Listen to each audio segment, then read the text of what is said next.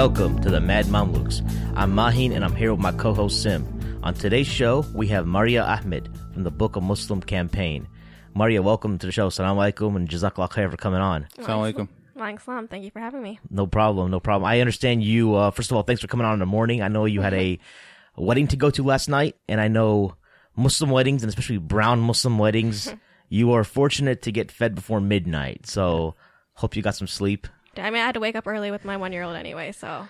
I hear you. You know, Maria and I, we actually connected for the first time several years ago. Was it 2010, I think it was? So, yeah. She is the first elected female president of the MSA at The Ohio State University. And I know that because I was the president at that same school of MSA, Muslim Student Association, in 2005. And we were chatting before that in my time, having a female president was like just something that we couldn't even probably have another podcast to talk about that. But it's always good to reconnect with someone from Buckeye Nation. Can I get an OH? I-O. All right. So let's get started with the show. Book of Muslim. This is a project that you and your husband, Omar Wersi, have started. It's been, a few months now? Yeah, we started in February. Okay. So talk to us about the project, just the nuts and bolts of it, and then I want you to talk about the campaign you guys are doing right now as far as doing some fundraising, because we really want to, get the business part of it up front in the show. Yeah. So we started Book of Muslim in February, but it's an idea we've had forever, at least for the past couple years. So professionally, my title is I'm the coordinator for student life and campus diversity at Indiana University Kokomo campus. And so what I do is I do all the diversity programming for campus. That includes, Black History Month, Hispanic Heritage Month, all those things. And so Muslims are a part of diversity. And so my supervisor has always been very open to me inviting Muslim speakers or just talking about Islam. And being Muslim, it's like, oh, I know speakers to invite or, artists who may be Muslim and have a positive message to bring to campus. But most people in my field are not Muslim. And a lot of people want to talk about Muslims, especially with the climate in the world. And if you just Google it, random things will come up. And speakers who may not represent American Muslims or our stories or our journeys will come up, and they come to campus all the time. So to fill that void, we started Book of Muslim, where you can book a Muslim speaker, artist, performer by just going to bookofmuslim.com. And so because I'm in the college atmosphere, that's our first audience that we're going towards. That's the one that we want to focus on in our first couple of years. Now, what typically happens, just to rewind a little bit, when someone is trying to book a Muslim for a speaking engagement, what are some problems that happen that would be resolved by an organization such as yours? Sure. So, for example, in undergrad, we had a Muslim speaker come to campus. That Muslim speaker, who claimed to be Muslim, talked about how the Quran says that Muslims are taught to hate Jewish people. That was his preface. And so a lot of times when people are booking Muslim speakers, they may not be the Muslim speakers that Muslim Americans want to have on that platform. Right. So that's one of the major issues we see. There's other speakers that you may have heard of, like Ayan Hirsi Ali. She's on campuses all the time talking. And I literally got an email, because of my profession, I got an email that said in the subject, talk about Muslims, let's talk about Islam. Of course, it was around 9/11, because that's the time people apparently want to talk about it. And I opened the email just to see, okay, who is this Muslim speaker that they're promoting? And it was her. Yeah. And so I got that email. I know the background, but across the nation, people don't know. They're just going to be like, oh yeah, I'm being so inclusive. I'm inviting a Muslim speaker. Yeah. Ayan Hirsi Ali, if anyone doesn't know out there, she's a Somali origin speaker who is a notorious Islamophobe. She tries to play it off that she's anti-extremist Muslim, but in reality, if you give her just 2 minutes to speak, you can easily tell that she hates all Muslims, and there's nothing that else she wants but the elimination of Islam in the world. I mean, that it's so obvious that even non-Muslims kind of feel a little weirded out by her. But it kind of leads me to something that happened currently, just to talk about some current events that happened. Omar Suleiman recently spoke in Dallas, and there was some criticism about him speaking. It showed to me that if Omar Suleiman didn't speak, there would be somebody like that who would be coming up and speaking on our behalf. Because, if anyone's wondering why anyone would be upset at Omar Suleiman speaking for the Dallas officers, was it memorial? Right. I think they were upset about him having a platform with Bush and Obama. Exactly. And they're like, these presidents have killed like all these Muslims. They have Muslim blood on their hands. And how can you as an imam or a religious scholar support them? Yeah. But the flip side of it is some people who say that sometimes they lose sight of the fact that, okay, then fine, you can have a person like Ayaan Hirsi Ali or Irshad Manji or even Pamela Geller stuck like Exactly. on the platform talking about Islam. Exactly. I mean, being part of an MSA, I mean, all three of us know some of these challenges that even non-Muslims have, just trying to engage with Muslims that, hey, who is your voice? And, yeah. Exactly. And that's exactly what we're trying to do. You know, we're trying to collect, not really collect, but we know there's so much Muslim talent out there, whether that's spoken word or calligraphy or just, you know, the expertise that you could do in a speech or a lecture, and putting them in a central location that's easy to find. And, you know, a lot of times when we talk in the Muslim community, it's like, oh, why don't you have Noman Ali Khan on there or Omar Salman? Well, they are already doing a lot of amazing work. They are already busy every single like day of their life. So it's hard for us to get in touch with them and have them on that platform when we know there's so many more people who have more time and more willingness to travel to a lot of college campuses and have those experiences. Yeah. Yeah. I mean, and that's one of the things that when I heard about your organization, I'm like, you know, we're kind of similar in that respect where we're trying to bring to light a lot of people who the community doesn't really know that well, but they're really like us. You know, in basketball, they have rookies that are like the star rookies that are kind of coming up and coming. And we who are kind of informed in those type of circles will know about them, but the greater Muslim community won't know about them, right? So we're trying to work and bring these people to light also. And we believe that a lot of people we've had on our show are going to be superstars in this ummah in a very short amount of time. Inshallah. Yeah. Inshallah. That's what we're going for too, those rising stars and getting there. Yeah, yeah. I mean, because the superstars don't need much help. They're getting those speaking engagements every day. They have 10 lined up. So we have to help the regular people, the people who don't necessarily have a whole team behind them, and kind of propelling them to stardom. And it's not necessarily stardom. I don't want anyone to think that, you know, we're here to prop anyone specifically up, but we want to let people know who everyone is, because as we started this, I know Mahin's always been really well known among all the speakers and that whole community in this country. But for me, at least, it's been really eye-opening, where I met so many amazing people in this short amount of time. How do so many people not know about these people, you know? So right now you guys have a Launch Good campaign. So talk to us a little bit about that specifically, what you guys are trying to do and the time frame for that. Yeah. So as I mentioned, like the first couple of years, we want to focus on college campuses. And so as a professional, I take students to these conferences where we see different performances. It's like a 4-day conference, and there's different regional ones. So there's Mid-America, which would be Midwest, and there's like South and Northeast and West. And so we go to these conferences, students sit in a huge auditorium, and schools all over the nation will come to these conferences and book their comedians or, you know, spoken word artists, anything like that you see on college campus activities. You know, every college has student activity fees that students pay, which could be from $30 to actually $180.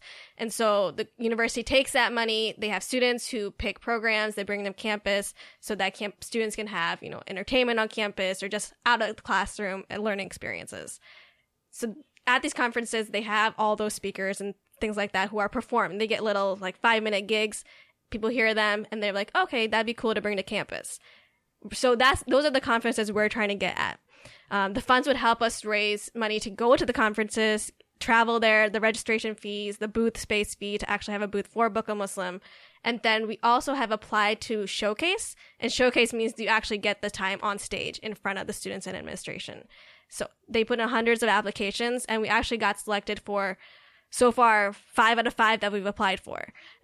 Just showing that, you know, Muslim people want to hear Muslims. And they literally have said, you know, we got 341 applications for this conference. We can only pick 20, and you've been selected as one of those.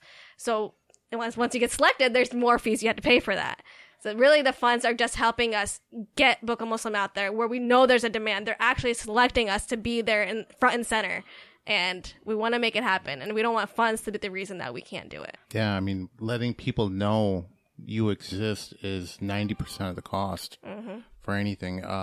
That's been our challenge also, and why we always tell our listeners, just, hey, if you support us, we're not asking you for money, just hit like on our Facebook. Yeah, I mean, we don't have to travel anywhere. We've got the studio set up here. Right. And we're like down to crash. If you know a cousin, we have no shame in that. We'll crash anywhere we need to crash to save money because we just want to get it out there. Right. And it's true. We truly believe this. Any dollar that goes towards it and somebody hears a good word of Islam that affects them, you're getting that good deed. Yeah. So you never know. We got a booth at ISNA and we're thinking about just crashing in the booth overnight.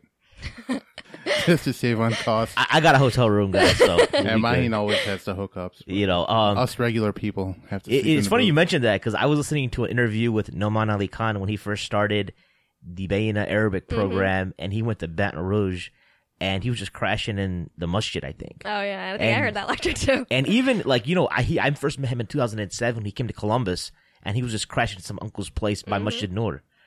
And, I don't know if he still does that or not, but, it gave him a good idea to feel out the community out. Because sometimes speakers will come in and they'll do the hotel thing and only show up for the speech. Right. But, that's not to digress too much. But yeah, so back to what we're talking about as far as, MSAs or other organizations or student organizations where maybe there isn't a large Muslim population trying to bring a speaker on campus. I didn't think about that was much of an issue in 2005 when I was the president, because we were very meticulous about vetting our speakers and even our khatibs for Jummah. Like, we had our Jummah khutbah schedule kind of mapped out throughout the year with topics even. Right. Because of stuff that happened in the past. But I remember the year after, I was still at Ohio State, and, I was not involved in MSA at the time. I'd finished my term, and I went to Islamic Awareness Week. And there was a brother there who I knew, who was part of, I think, USG, which is the undergraduate student government at Ohio State. And he would help us with stuff like securing the Ohio Union for events like Fastathon and other programs. And he was helpful. I never looked at him as someone who would be able to speak on Islam. So I walk in there, right? And I walk in a little late. I sit down next to, another friend of mine who was an old MSA alum.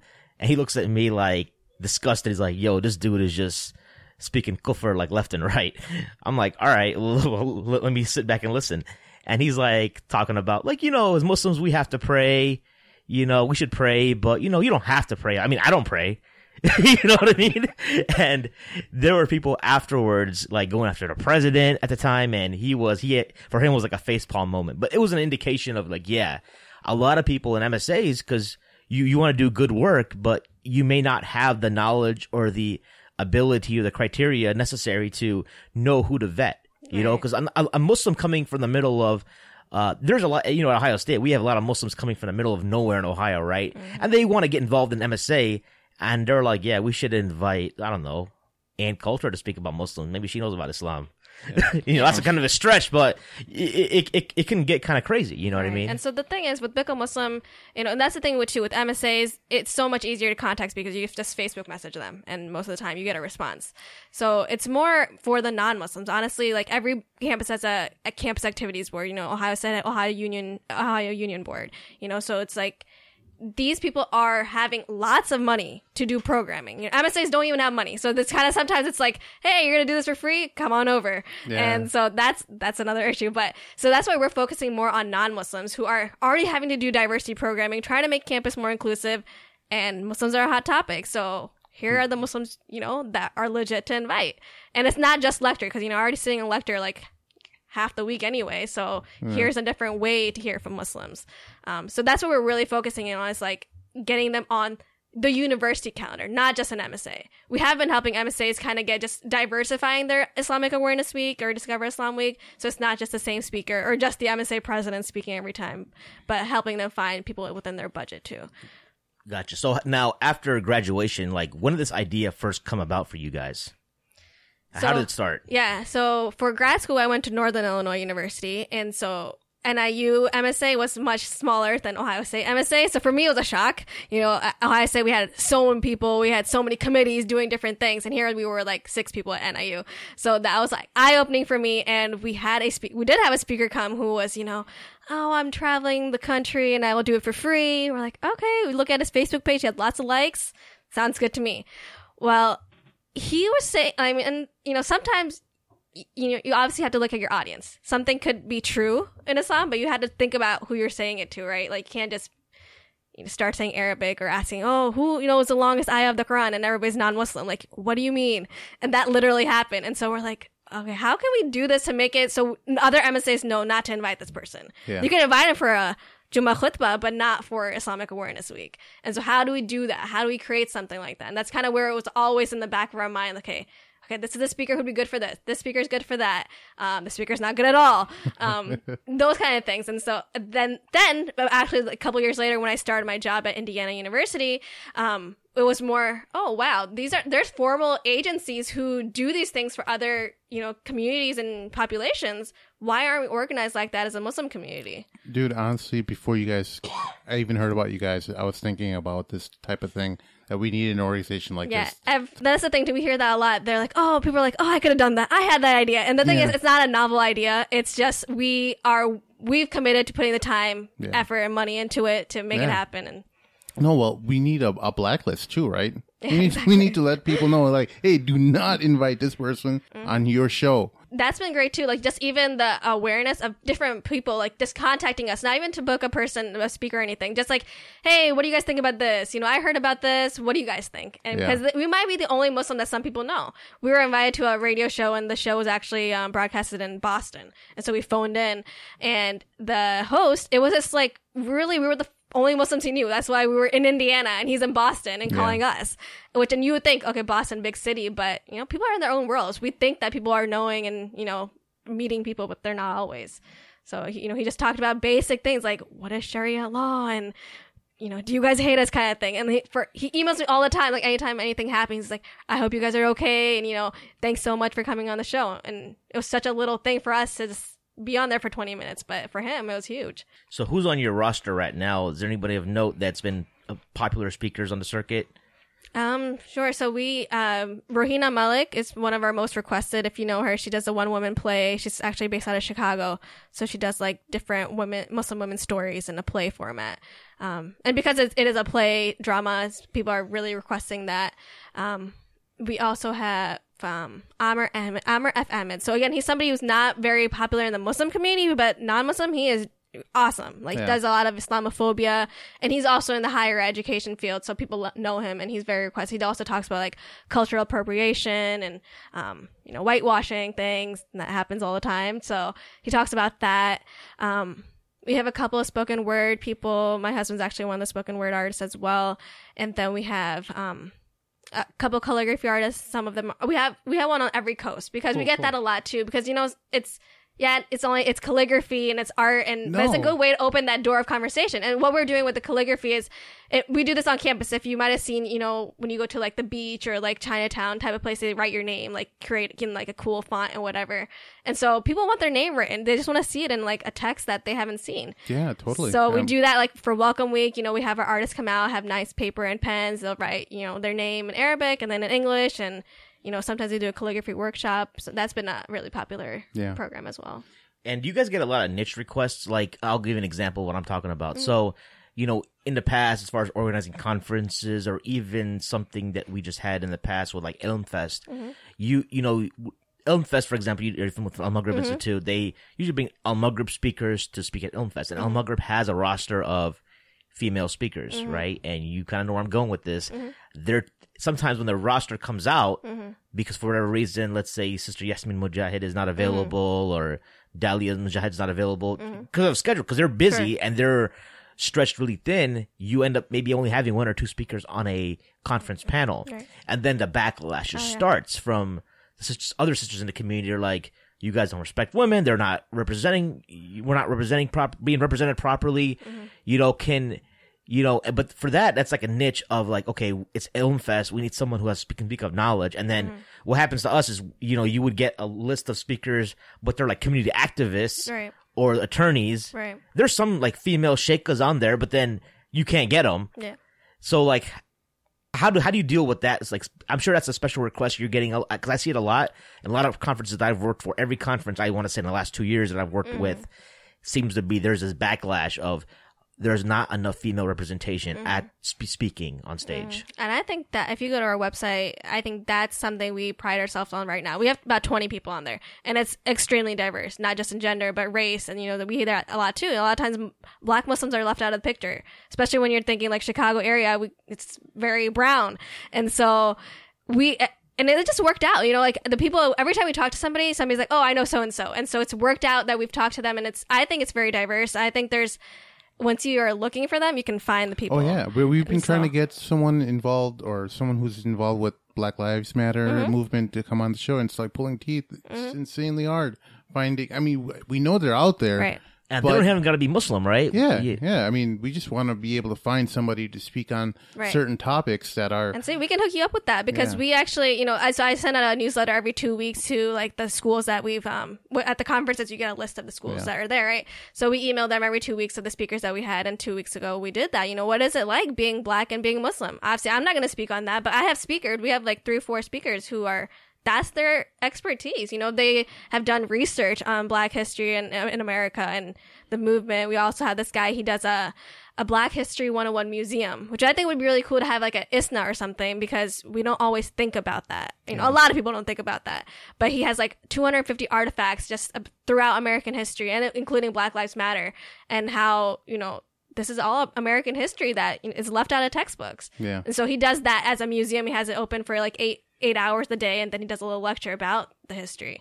And he's also Muslim. So all our speakers are not just going to be talking about being Muslim, but they're just Muslim and they do something or have an expertise. What about the people who are in the gray, the different shades of gray that are in the Muslim community? Some of the more controversial people.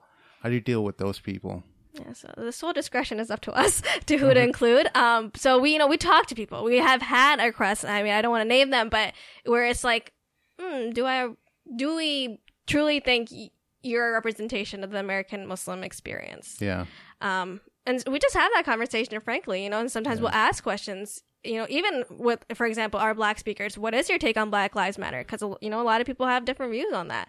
And so we have a certain view, and not that we want to say our view is right, but it is our company, and so we have that power to kind of vet as we need to.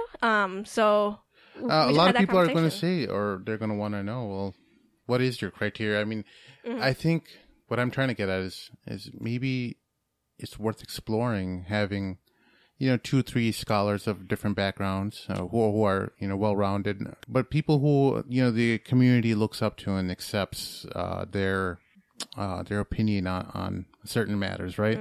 So if we could have some scholars who are volunteers sometime, it's not like, they're coming and meeting you guys every time you need some advice, but a quick email to a scholar X and scholar Y and just have their thoughts on so-and-so. What do you think about that? Yeah, we do kind of have a sounding board. So, when we do feel like, okay, we don't really know, we have a couple people that we turn to. And in the past, before we started, we kind of wanted to start that way too, was like have some speakers on there that people respect. So they seem like, okay, when they go to the website, okay, it's legit. I see so-and-so. So, okay, I think if they're on here, I can feel more comfortable with everybody else who's on here. Yeah.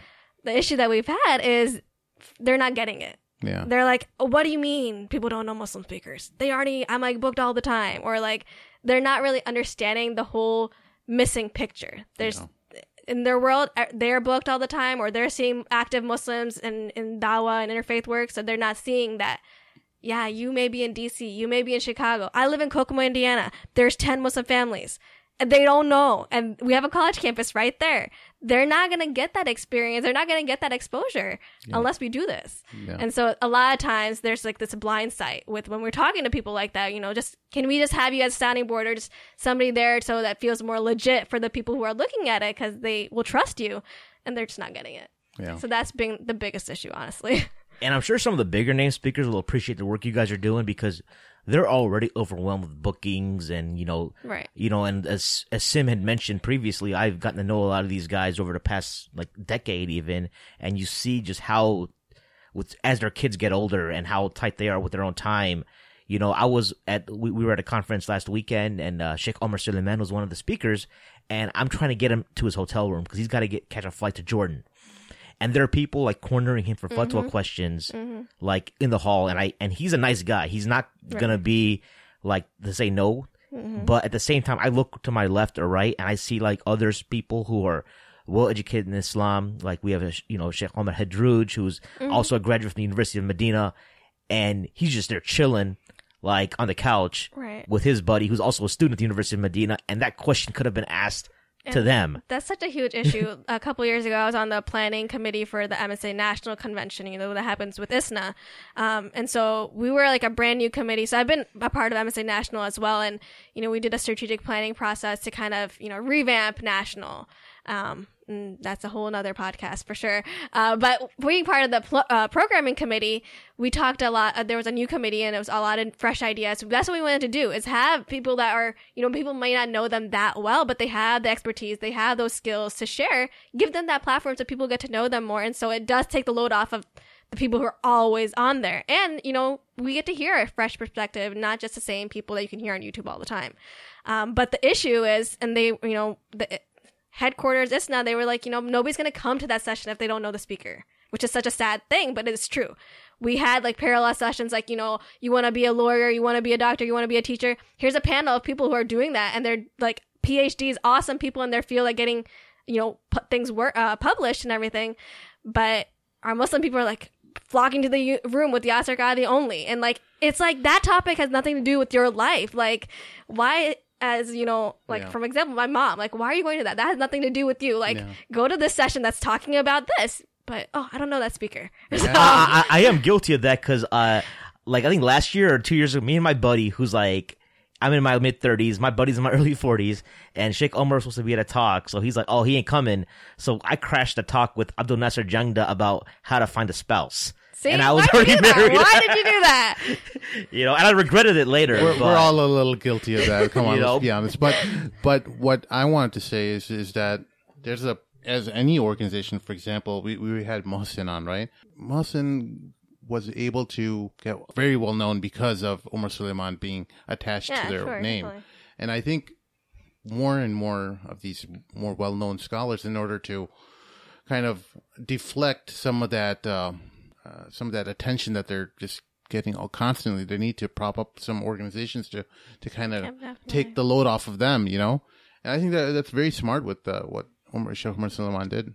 Right, but I think it goes back to this. We had this fanboy, fangirl culture, which isn't like... Well, that's the problem with humans in general, I think, right? But especially like and I think in America, it's interesting to say, because where else are you going to see like a 14-year-old kid get hype and line up to crash a lecture by Yasser Qadhi or Sheikh Omar Suleiman? You don't see it in other faith communities, I don't think. That's a fascinating thing about Islam. But at the same time, if you look at our history, our leaders,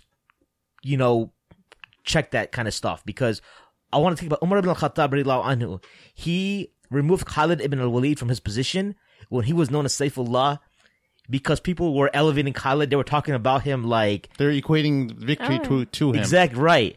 And everyone was like, why are you removing Khalid? Is it a beef? It's like, no, people are not... The victory comes from Allah, not from Khalid. And people are talking about Khalid like he's the sole reason that we are gaining victory in these battles. Yeah, and to the point where Abu Bakr radiallahu anhu was worried, like, hey, did you guys have beef earlier? Like, where's this coming from? And it wasn't that there was a beef. It was just that Umar radiallahu anhu was worried that people are getting too attached to a personality. Yeah, and when you see that happen in the community, and then someone takes a fall, because we're all imperfect, right? There's only the Prophet ﷺ is the essence of perfection, and our speakers and our scholars here have imperfections. They're just like us in some ways, and people put them on a pedestal, and that's unfortunate. But about your organization, I understand you guys are a for-profit organization? Yes. Okay, so talk to us a little bit about that, because that doesn't... It just sounds a little confusing. Yeah. An organization like this usually sounds like should be nonprofit. Right. What's that about? Explain to our listeners what the differences are. Sure. Really, I feel that, a lot, I support nonprofits. I think they're awesome and they're needed. But a lot of things that we do in the Muslim community, we there's nothing wrong with, making it more of a business. And really the only way we're doing that is, so when we book speakers, we take a commission.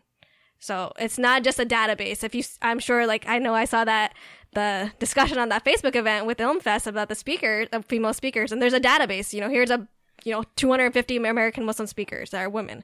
And so we're not just putting a database together. We're helping these people market themselves. When these, as we talked about, they may not be as seasoned speakers. So we're helping them, discover their voice. How can you write this? How can you perform this better? We're doing all this talent management. So putting a lot of time into this, and honestly, we don't have that much time. We both work full time. And so that's one way to kind of help it feel more formal. I mean, down the road, our plan is to, be able to be doing this full time, just because that many bookings, that many speakers to be taken care of, that many conferences to go to. And I just feel like the quality can be higher if it is not for profit. Yeah, that's an issue you touched on. You guys are both working full time. You're a relatively new parent. You have a 1-year-old daughter. How has that challenge been addressed by you guys? And to add to that, because my parents are in Ohio, his are here in Chicago. We're 3 hours from each of them, so every weekend it's here or there. And Ramadan was nice because we didn't travel, so it was nice to catch up on everything.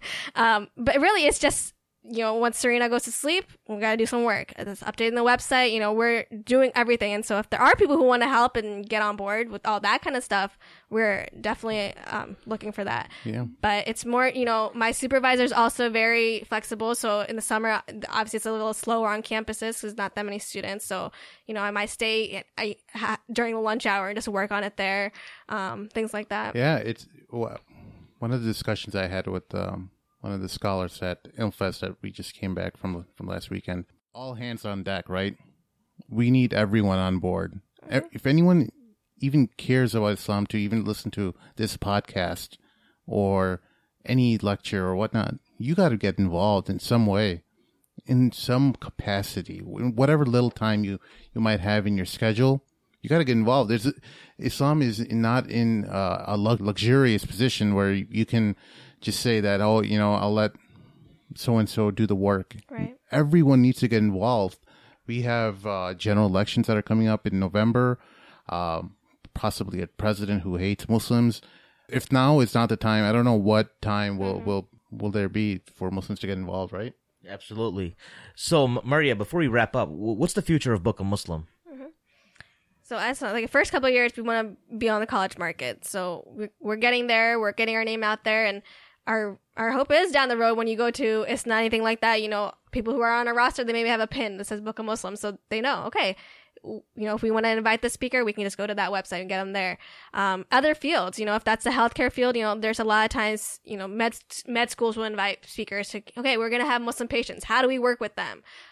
Islamic financing, just to insurance companies, things like that. They want to know, okay, what is it? Can you give a presentation on that? So just getting into different sectors that people are trying to make more inclusive of Muslims and their practices. So being that go-to place where, hey, I need this, and I know I can go to Book a Muslim to book that speaker, artist, performer, whatever it is.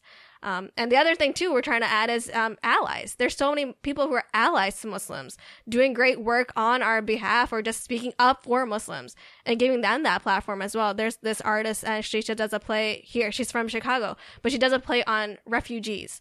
And so not that every refugee is a Muslim, but a lot of times people assume that. And so they have asked us, what are you guys doing about Syria? What are things we can talk about Syria?